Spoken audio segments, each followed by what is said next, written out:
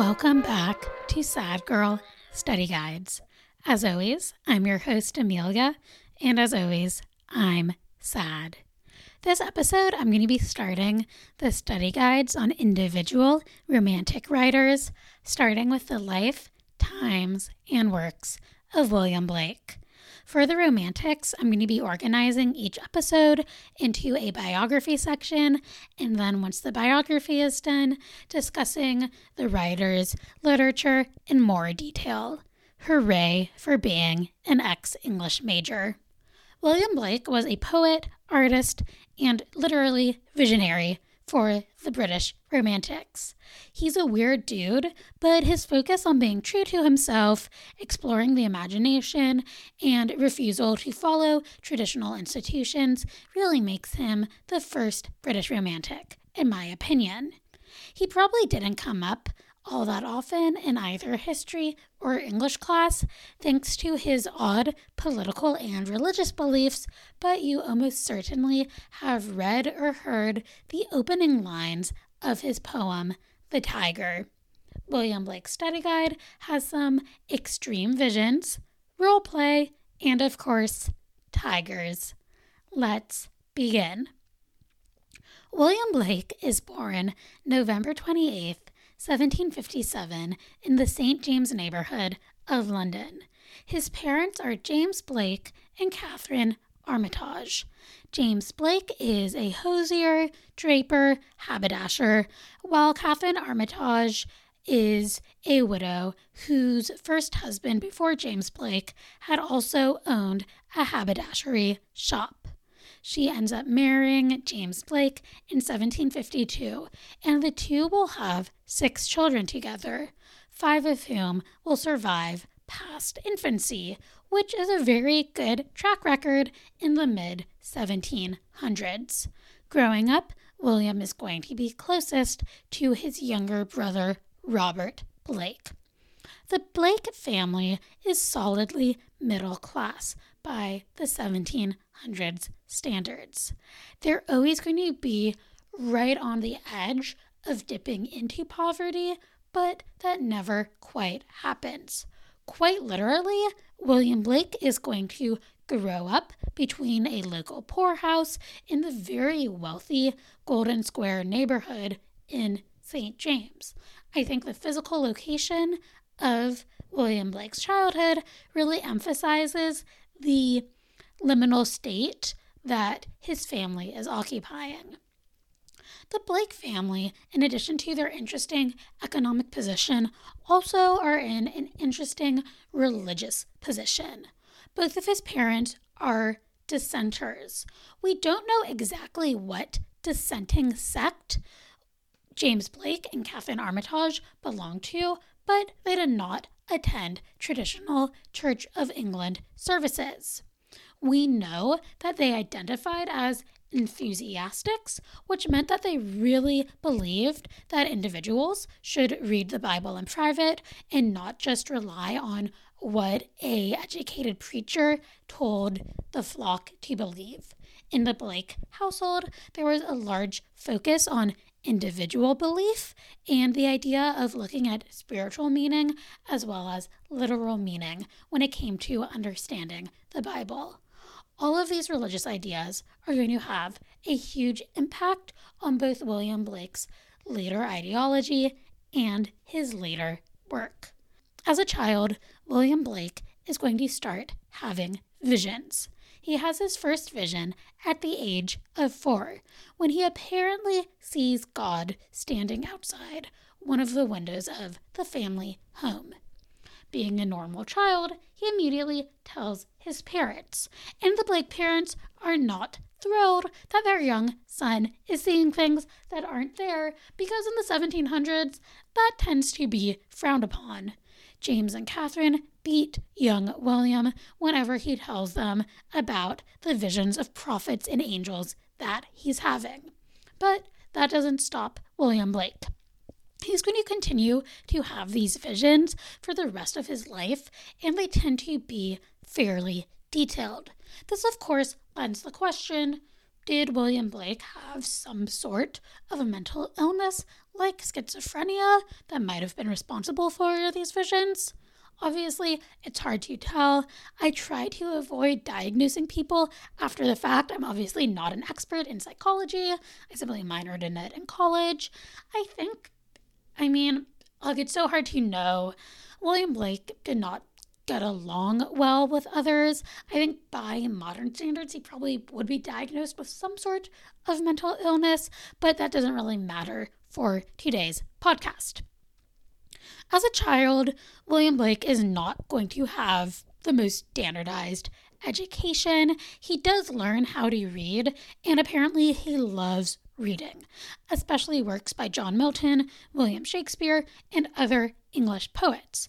But he leaves school at a pretty early age. This makes sense. He comes from a fairly large middle-class family. The children need to be used to work in the family haberdashery shop.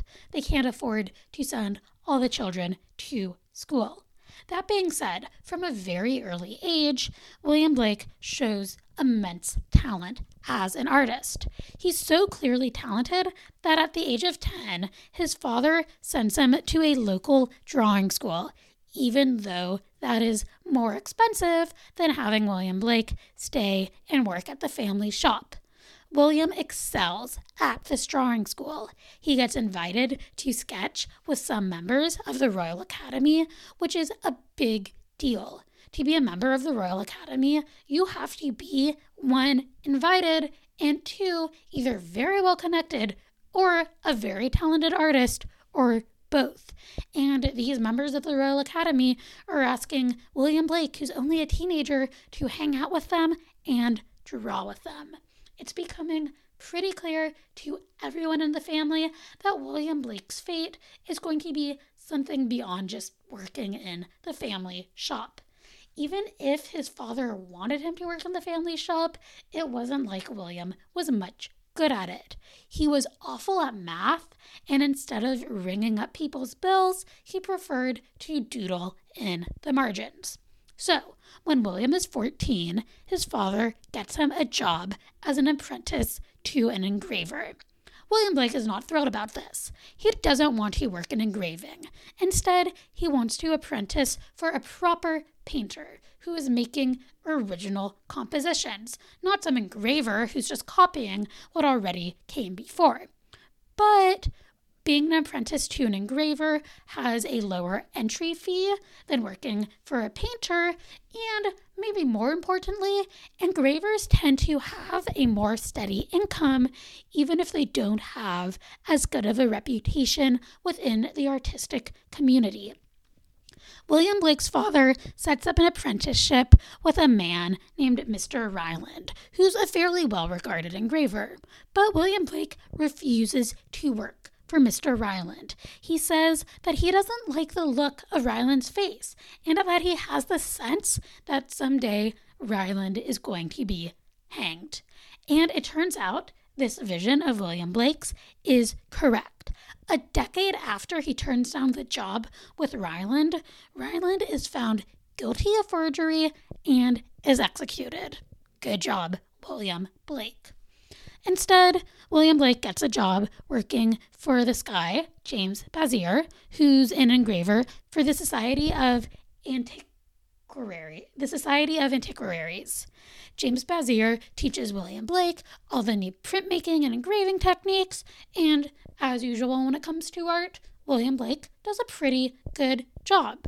He is known for being so talented that he gets invited to draw the newly opened tombs at Westminster Abbey. That's a big fucking deal for an apprentice because not just anyone is being invited to draw said tombs. While he's working through his apprenticeship, William Blake continues to practice and study painting on the side.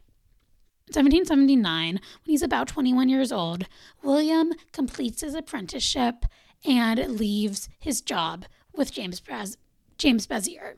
He applies to and gets accepted to study at the Royal Academy, which, like I've established, is a big deal. And he will continue studying at the Academy until about 1785.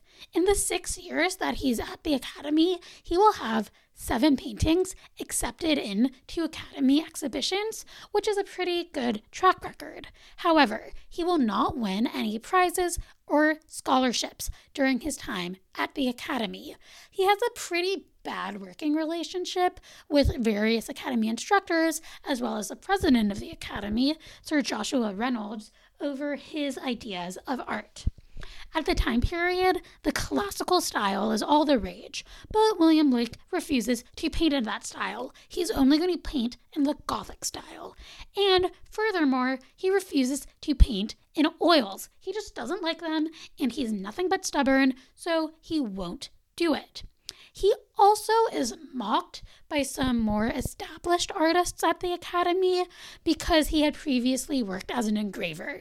This is a reputation he's never going to be able to shake. So, while William Blake does have the success of having some of his works displayed, the Royal Academy does not help him out commercially. That being said, William Blake is going to establish 3 really great friendships during his time at the Academy. He's going to meet 3 young, politically radical artists, all of whom he's going to collaborate with or get commissions from for quite a bit of his life. These artists are John Flaxman, Thomas Stothard, and George Cumberland. While Blake is at the Academy, he starts getting involved in political movements in England for the first time. In 1780, the Gordon Riots, break out. Basically, in 1778, Parliament had granted some very limited new rights to Catholics, and this was unpopular. A Protestant Lord George Gordon, is extremely pissed off and organizes a bunch of mobs to protest this new law. Surprise, surprise, the protesting mobs get out of hand because protesting mobs always get out of hand, and the mobs end up burning churches and houses throughout London in 1780. Blake witnessed these riots. He may have been somewhat involved in them. Either way, the riots super inspire the young William Blake. He's seeing this political movement turn violent and almost apocalyptic. The idea of politics turning into something like the apocalypse is going to inspire some of his later works. But more about that later on. The next year, after the Gordon Riots in 1781, he meets and falls in love at first sight with a woman named Catherine Bocher, who is the daughter of a local gardener. The two get married in August 1782 when William is 24 and Catherine is 20. They have a very good, very long-lasting relationship. Yes, Catherine doesn't know how to read, but she is able to help William Blake out with his various art endeavors and does a good job of keeping the house neat and being a good, strong, practical housewife. Even though they have a pretty solid relationship, William Blake does have some interesting ideas about relationships. He believes in free love and thought that wives should be shared in common, but there's no evidence that he was ever unfaithful to Catherine. In fact, the two apparently like to roleplay as Adam and Eve from the Bible, which you go, William Blake. Enjoy your kinky sex life. Despite this exciting, spicy relationship, William and Catherine never had any children, and we don't know why that is. Around the time that William gets married, he needs a job. He has a family to support. He needs to start making that money. And he goes back to his previous job and starts working as an engraver. And the connections he made at the Royal Academy are really going to help him. His friend Flaxman enjoys introduces him to this preacher who has all of these political and literary connections, Henry Matthew. Henry Matthew convinces Blake to publish some of his work, and William Blake does. This first collection of work is called Political Sketches, and it's super well reviewed. The only issue is Political Sketches doesn't sell that well. In fact, after Blake dies, it turns out he still had unsold copies of Political Sketches in his possession. Blake is kind of annoyed by this and sort of stops hanging out with Henry Matthew. Instead, he befriends a super radical publisher, Joseph Johnson, who's also pals with people like Thomas Paine and Mary Wollstonecraft, and a Swiss painter, Henry Fuseli. Henry Fuseli and William Blake are going to be total BFFs, to the point that William Blake literally writes their name in a heart like they're 7th grade girls. Not that there's anything wrong with being a 7th grade girl. I was one once. William Blake is going to be totally inspired by Henry Fuseli's engraving style and painting style, and in exchange, Henry Fuseli is going to help out Blake by getting him all sorts of fun commissions. A few years later, in 1784, William Blake's father is going to die, and he's going to leave some money to William Blake. Blake's going to take this money and start up a print-selling business. This print-selling business is going to be Blake's main source of income until the mid-1790s. At the get-go, this print-selling business is mostly going to be focused on engraving already existing works. There's not going to be a whole lot of original composition coming out of it. The next year, in 1785, William Blake is going to move him and his wife down the street right next to the printmaking business, and his little brother and BFF, Robert, is going to move in with Blake and Catherine. Tragically, Robert is pretty sickly. Yes, he's working in the print shop, he is somewhat talented as an artist, but he gets sick, and he ends up dying in February 1787. Robert's death has a major impact on William Blake, who is completely heartbroken. After all, he's just lost his best friend. After Robert's death, William Blake is going to become much more religious. More on that in a second. But more importantly, he's going to have a vision where Robert comes back from the dead and teaches him how to engrave more efficiently. This vision is going to totally change William Blake's career. He starts using a new version of relief etching, which means that he can create words and images at the same time on the same sheet of metal for much cheaper and much quicker than he could have before with pre-existing techniques. And I'm not really going to get into the nitty-gritty of how to make etchings because this is not the podcast for it. Basically, the way this new system of etching works means that each copy that William Blake makes is completely unique, which is really cool. If you have a William Blake original, that means no one else has the same copy as you. It takes William Blake a while to figure out this new technique. After all, it's brand new. No one else is using it. But by about 1789, he has figured it out, and he is going to be using it in quite a bit of his work.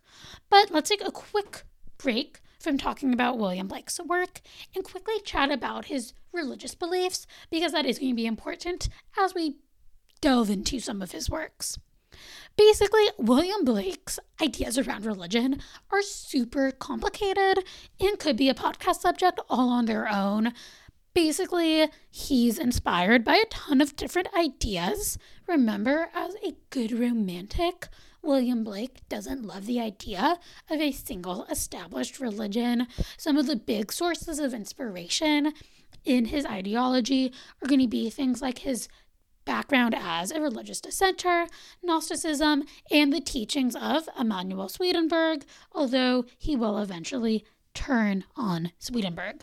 So yeah, that is Blake's religious beliefs. It's much more complicated than that, and going into it will just make this podcast very long and very confusing, and I don't want to do that to any of my dear listeners.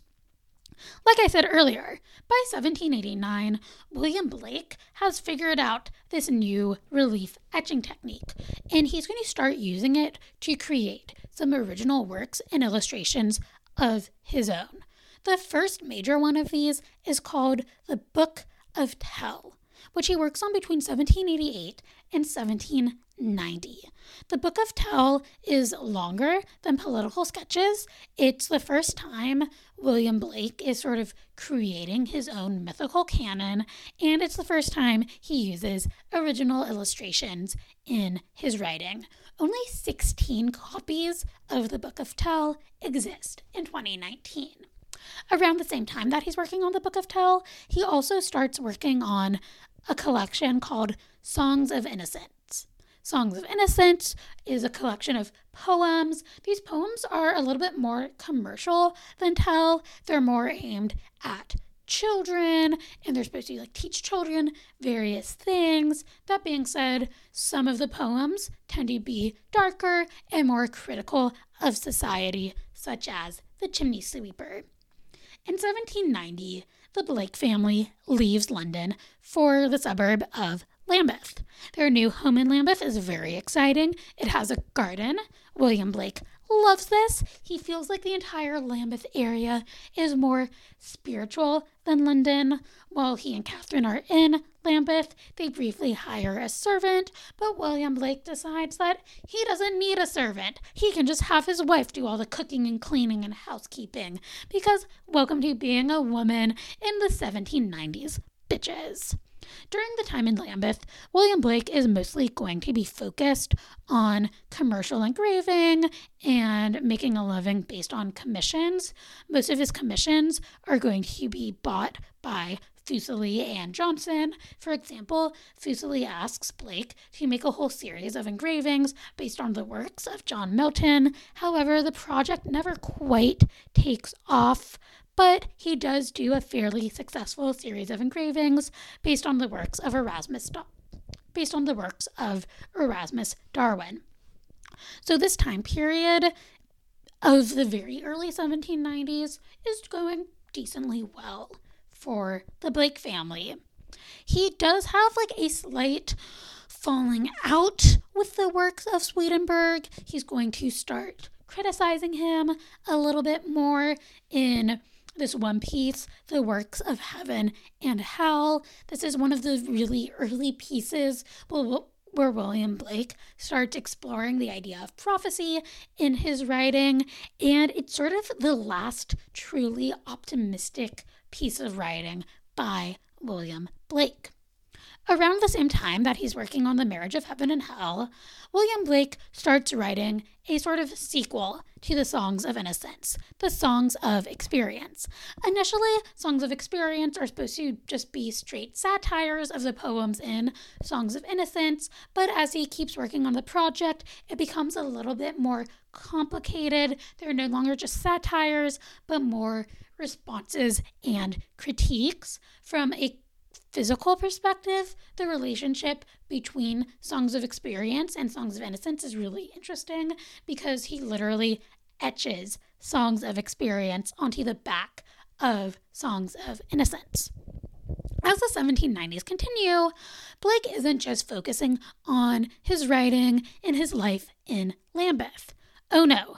We have the French Revolution going on, and William Blake is a well-educated, well-read man. He is paying attention to what's going on in France. He is definitely sympathetic towards the French Revolution. He thinks that monarchy is inherently wrong. That being said, he doesn't necessarily like leading pro-revolutionary English thinkers of the day like Thomas Paine and Mary Wollstonecraft because of how anti-religious they are. He also doesn't like when the Jacobins go on their whole cult of supreme being kick with Robespierre, but at the beginning he is optimistic about the French Revolution. And because of this interest and optimism in the French Revolution, during the 1790s, his work is going to become more and more political in a more and more radical sense. While William Blake's work is pretty political, I do think it is important to note that he almost certainly never voted. I wasn't able to figure out if that's because he didn't meet the property requirement, which was pretty high in the 1790s, or if it was because he just didn't care. In the early 1790s, he starts working on a poem called The French Revolution, which, surprise, surprise, is about the French Revolution. Initially, Blake wants this poem to be 7 books long, but only the first book survives / is completed. The French Revolution poem is super radical and shocking. This poem marks the beginning of the end of Blake as a truly commercial writer. He starts isolating himself in public opinion. People aren't really sure what to think about him, and he is never really going to return to the commercial consciousness in his lifetime. After giving up on the French Revolution poem, he's going to work on this piece called America, a Prophecy, which is on the surface about the American Revolution, but it isn't really. He sort of casts the American Revolution as this epic battle between a George Washington-esque figure and the guardian Prince of Albion. Apparently, he's really inspired by those Gordian riots that he saw during his time as a student while he was writing and illustrating America, a Prophecy. While the work does eventually get completed, it definitely does not sell at all. Next, in 1794, he starts working on his first serious series of prophecies. Basically, these prophecies are Blake's attempt to rewrite the Bible with his own visions and religious ideologies and biblical mythological characters. The first 3 books of these prophecies are the Book of Los, the Book of Urzan, and the Book of Ahania, which are basically Blake's response to Genesis and Exodus from the Bible. They are pretty weird. And from here on out, Blake's writing is going to get really weird. He's going to be making up characters and mythology and ignoring conventions of plot and character. Because of this whole prophecy thing that he's working on, Blake starts getting a bit of a reputation, and fewer people want to work with him because they're like, he might be crazy. But at the same time, his friends start doing really, really well. They're taking off commercially, which means that if Blake wants work, if he wants to make money to feed him and his wife, he has to start relying on friends like Flaxman and Fuseli and Johnson, and William Blake doesn't exactly enjoy that. He also, around the time of the prophecies, starts working on Europe, a Prophecy, which does contain a poem, but is most famous for its images, specifically this image of a man striking down a sun. You have seen this image, you just don't know it. And since it's kind of hard to describe via podcast, I will be posting it on the website and in the Instagram. William Blake continues working. He's not getting good reviews. He's not selling well at all. So he does briefly start returning to more conventional techniques. He goes back to making etchings for other people, but most of the jobs he gets hired to do never get completed, either because of the epic scope of these jobs, because William Blake has to do everything on an epic scale, or because of poor sales and reviews. Things are not going well. In the late 1790s, Blake attempts a small revival, which mostly fails. He does have 2 paintings accepted into the Royal Academy exhibition in 1790 and 1800, which is super exciting for raising his profile, but he is never given membership into the Royal Academy in his lifetime, and mainstream artists continue to mock both his technique and his ideology. In 1800, though, we do see a small shift in fortune for William Blake. There's this poet, William Haley, who's doing pretty well commercially, even though his poems aren't necessarily like the greatest. William Haley has an illegitimate son, and his illegitimate kid is dying. Haley had read some of Blake's political sketches and had enjoyed them, and is friends with Blake's old friend Flaxman. He ends up commissioning a engraving of his dying illegitimate son and really likes this engraving. So Haley and Blake become friends. He even helps Blake move out of London to the suburb of Felpham so that the two can be closer and work more closely together. Blake spends the next few years making engravings for Haley's poems and doing some writing on his own. But pretty quickly, the two start having a rough relationship. By 1802, the tensions between Blake and Haley are impossible to resolve. Haley realizes that Blake maybe isn't the best business partner, and Blake is convinced that Haley is gay and wants nothing to do with him, because as it turns out, William Blake might have been a wee homophobe. Also, the countryside isn't good for either Catherine or William's health. They keep getting sick, and by 1803, William Blake decides to move the family back to London. Even though his time in Felpham didn't last all that long and maybe wasn't super successful, it had a huge impact on William Blake.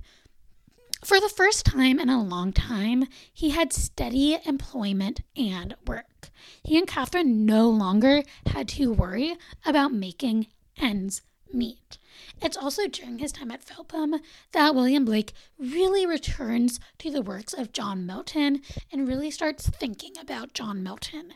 He starts writing more epic poems, the first of which is going to be this poem called Vala for Zoas in 1802, where William Blake is really going to embrace the language of prophecy in his poetry. As the Blakes prepare to leave Felpham, they have one last little piece of drama because things can't all be fun and rainbows. In August 1803, William Blake gets into a fight with the soldier John Schofield when John refuses to leave Blake's front yard. Schofield claims that Blake had damned the King of England and said various treasonous things, like that he and Catherine supported Napoleon over England. William Blake, however, says he had just asked John Schofield to leave the yard, and Schofield was extremely rude. There are no witnesses to this argument, but William Blake is known for being very anti-monarchy, so the case goes to court. William Blake pleads not guilty and eventually is acquitted of all charges. But the entire process is very, very stressful to William Blake, and as soon as the court case is resolved, he and Catherine move back to London. Once William Blake is back in London, things continue to not go so well. Turns out there's not that much work out there for him. He really is relying on this one patron, Thomas Butts, for work. 1804 and 1805 is really a low point for William Blake. While people are hiring him to come up with designs, they're actually using other engravers to engrave the designs, which is a real slap in the face. However, at the end of 1804, Blake has a bit of an epiphany while he's at the Trukessian Gallery, and in this epiphany, he decides that he needs to take a break from engraving and go back to painting in watercolors and start experimenting with the epic form. And that's what he does. In 1804, he starts working on his epic poem, Milton, which, surprise, surprise, is all about the poet John Milton and explores what it is to be a poet. The start of Milton includes some of William Blake's most famous writing. The opening lines of Milton are the words to the hymn Jerusalem, which are, "And did these feet in ancient time walk upon England's mountains green?" Blake is going to be working on Milton on and off between 1804 and 1810. In 1804, he also starts working on his longest, last, and most ambitious piece of writing, Jerusalem, although he doesn't really start working on it full-time until 1807. Jerusalem is also this epic prophecy poem thing. In Jerusalem, he uses his original mythology to explore the fall and redemption of humanity. He doesn't complete Jerusalem until 1820. By 1810, William Blake is falling pretty badly into poverty. He's lost and alienated most of the people who had given him commissions or work earlier on in his career. Between 1800 and 1810, only 2 of his pieces, both of which had been more traditional watercolors, get accepted for display by the Royal Academy. When he does manage to get work, it tends to be doing really basic engravings for catalogs. It's pretty embarrassing for William Blake. But then, in 1818, everything changes. He meets this artist, John Linnell, and John Linnell absolutely loves William Blake. Linnell is part of this movement known as the Ancients, who are sort of these hipster artists who feel like ancient times were so superior to the present day. They want to return to the past, and they enjoy doing things like walking through nature and reciting Latin poetry, both of which sound really gross, in my opinion. John Linnell and the Ancients see William Blake as a sage and a genius.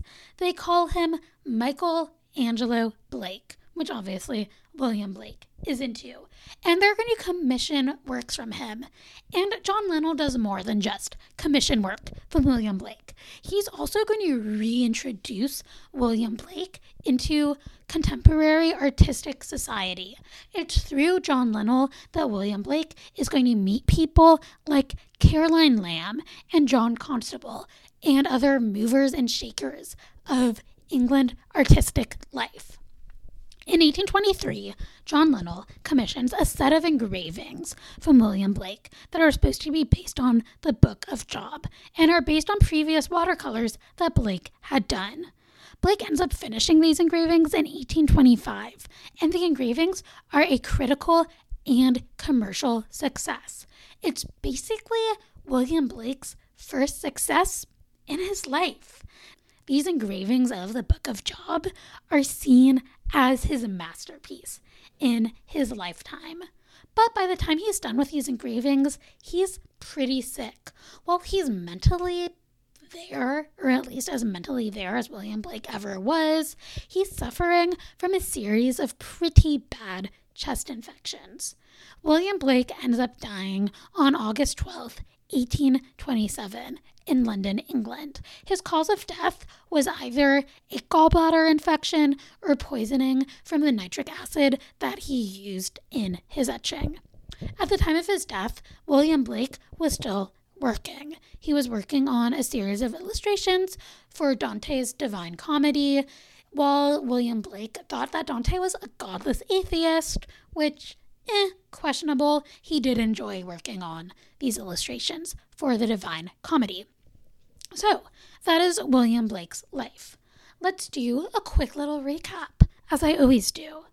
William Blake is born to a pretty solidly middle-class family in the 1700s in England. From an early age, it turns out he is really good at art. So his father enrolls him in drawing school and then gets him a job with an engraver. William Blake goes on to work at the Royal Academy. He makes some great connections, but his stubbornness and refusal to embrace popular trends mean he's never really going to hit commercial success. After leaving the Royal Academy and marrying Catherine Bocher, he opens up his own print shop. He works with his younger brother, Robert, who also is his best friend.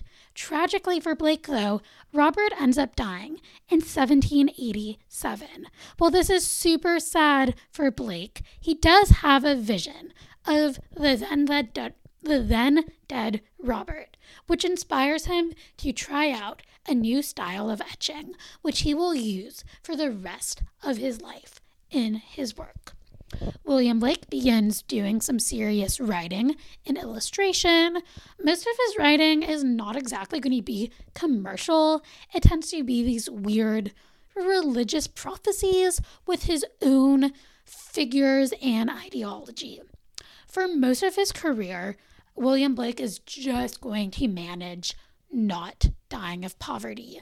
His friends are going to be his main source of income. They're going to serve as patrons and commission work from him. Because, like I said, William Blake doesn't exactly appeal to the masses. He gets a big win in 1818 when he befriends artist John Linnell, who starts commissioning a ton of work from him, the most famous of which is the Book of Job, which is Blake's masterpiece in his lifetime. William Blake ends up dying in August 1827. So let's talk a little bit about William Blake's work in more detail, looking at some of the big trends. I'm going to start by talking about William Blake's work as an artist. Like I mentioned earlier, I am going to be posting images of his art on the website and the Instagram. It is kind of tricky to discuss his art in podcast form when you can't see any of it, but I'm going to do the best that I can.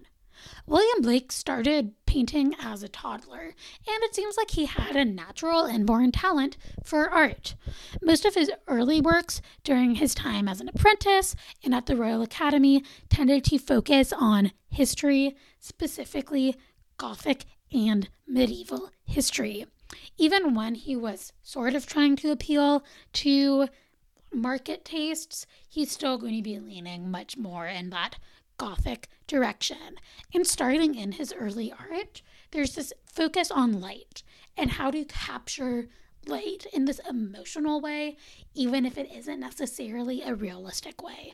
And this focus on light in William Blake's work really reminds me of the later work of J.W. Turner. Even though the two are very different in both style and content, both of them use light in really interesting ways in their work. William Blake's goal is to combine engraved illustrations with text. The two main methods at the time are super complicated and time-intensive, but thanks to that vision of his dead brother, William Blake comes up with a new technique, which basically involves engraving straight onto copper in a relief style, which allows him to make these engravings very quickly and very cheaply. By about 1793, 1794, with his poem America, images are going to be just as important, if not more important, as the text in William Blake's original work. By around the same time, he's also going to start exploring color printing. He would put the color straight onto his plates, which would create this really interesting mass of color. But William Blake isn't just doing these engraved plates. He's also going to work on watercolor, and in his lifetime, his watercolors do tend to be better received by the public than his engravings.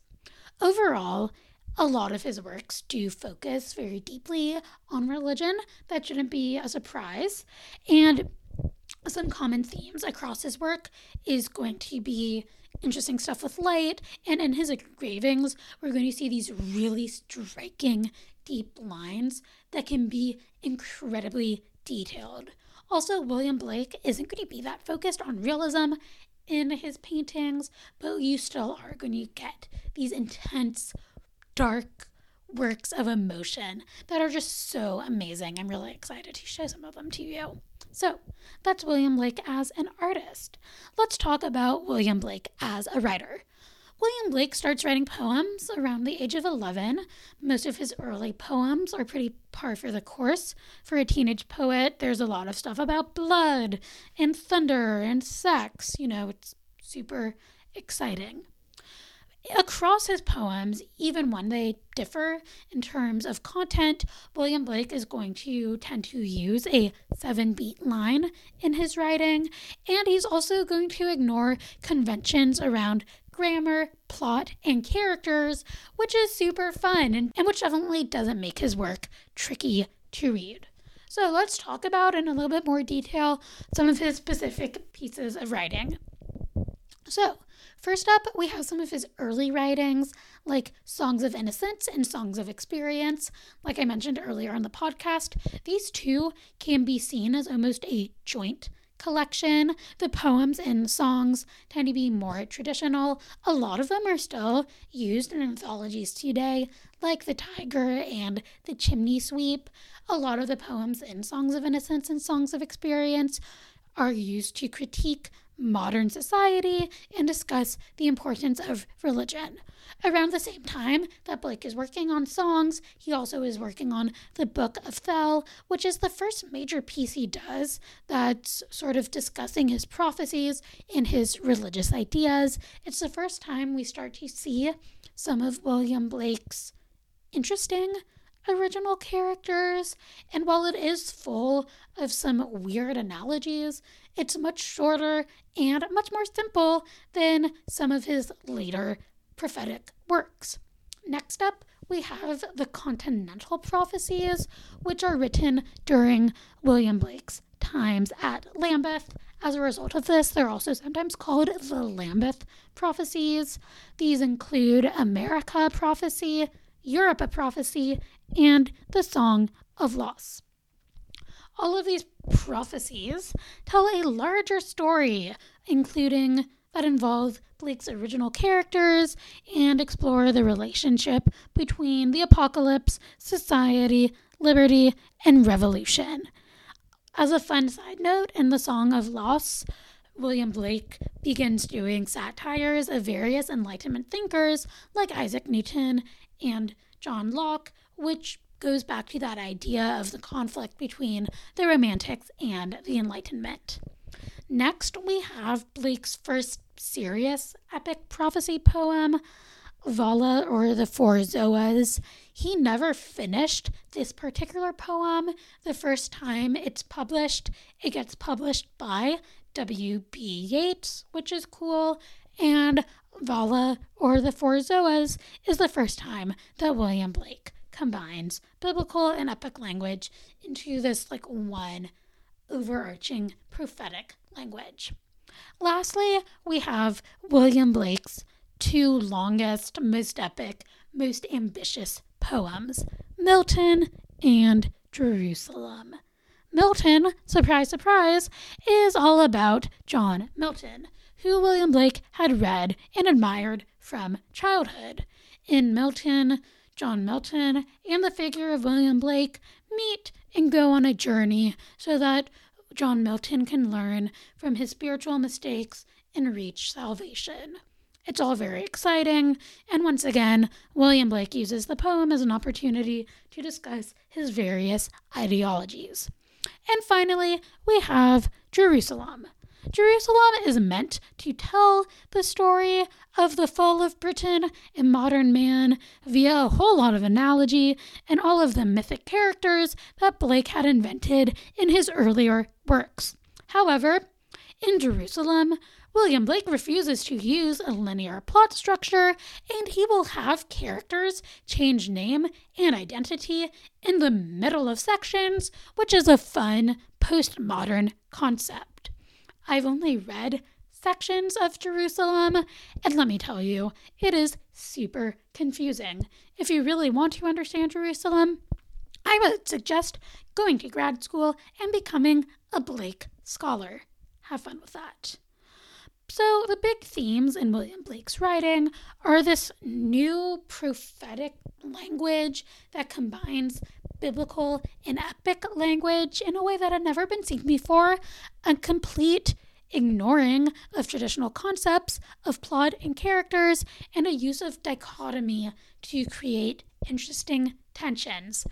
It really shouldn't be a surprise that William Blake wasn't exactly a bestseller in his lifetime, or really any lifetime. So I'm going to end this episode by reading one of William Blake's poems. I'm going to end each episode on the different poets by reading a poem of theirs that's either really famous or that I like. For William Blake, I'm going to be reading probably his most famous poem, The Tiger, which was published in 1794 as part of Songs of Experience. Here we go. Tiger, tiger, burning bright in the forests of the night, what immortal hand or eye could frame thy fearful symmetry? In what distant deeps or skies burnt the fire of thine eyes? On what wings dare he aspire? What the hand dare seize the fire? And what shoulder and what art could twist the sinews of thy heart?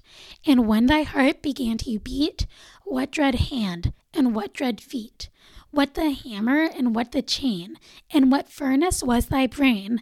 What the anvil, what dread clasp dare its deadly terrors clasp? When the stars threw down their spears and watered heaven with their tears, did he smile his work to see?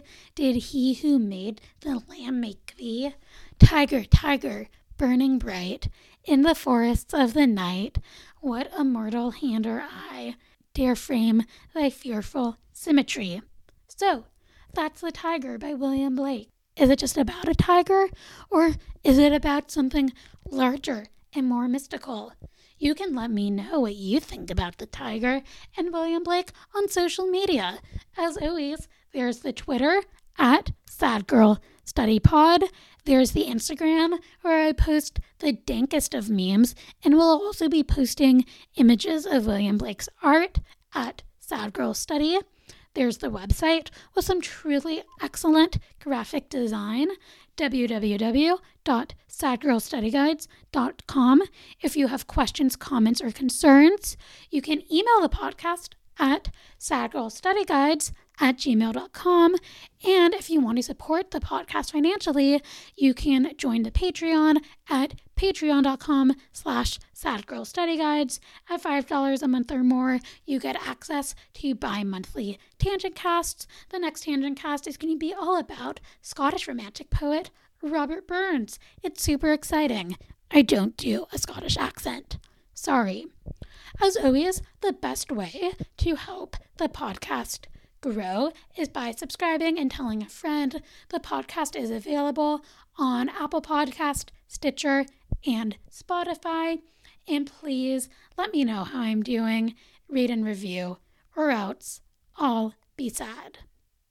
Thanks.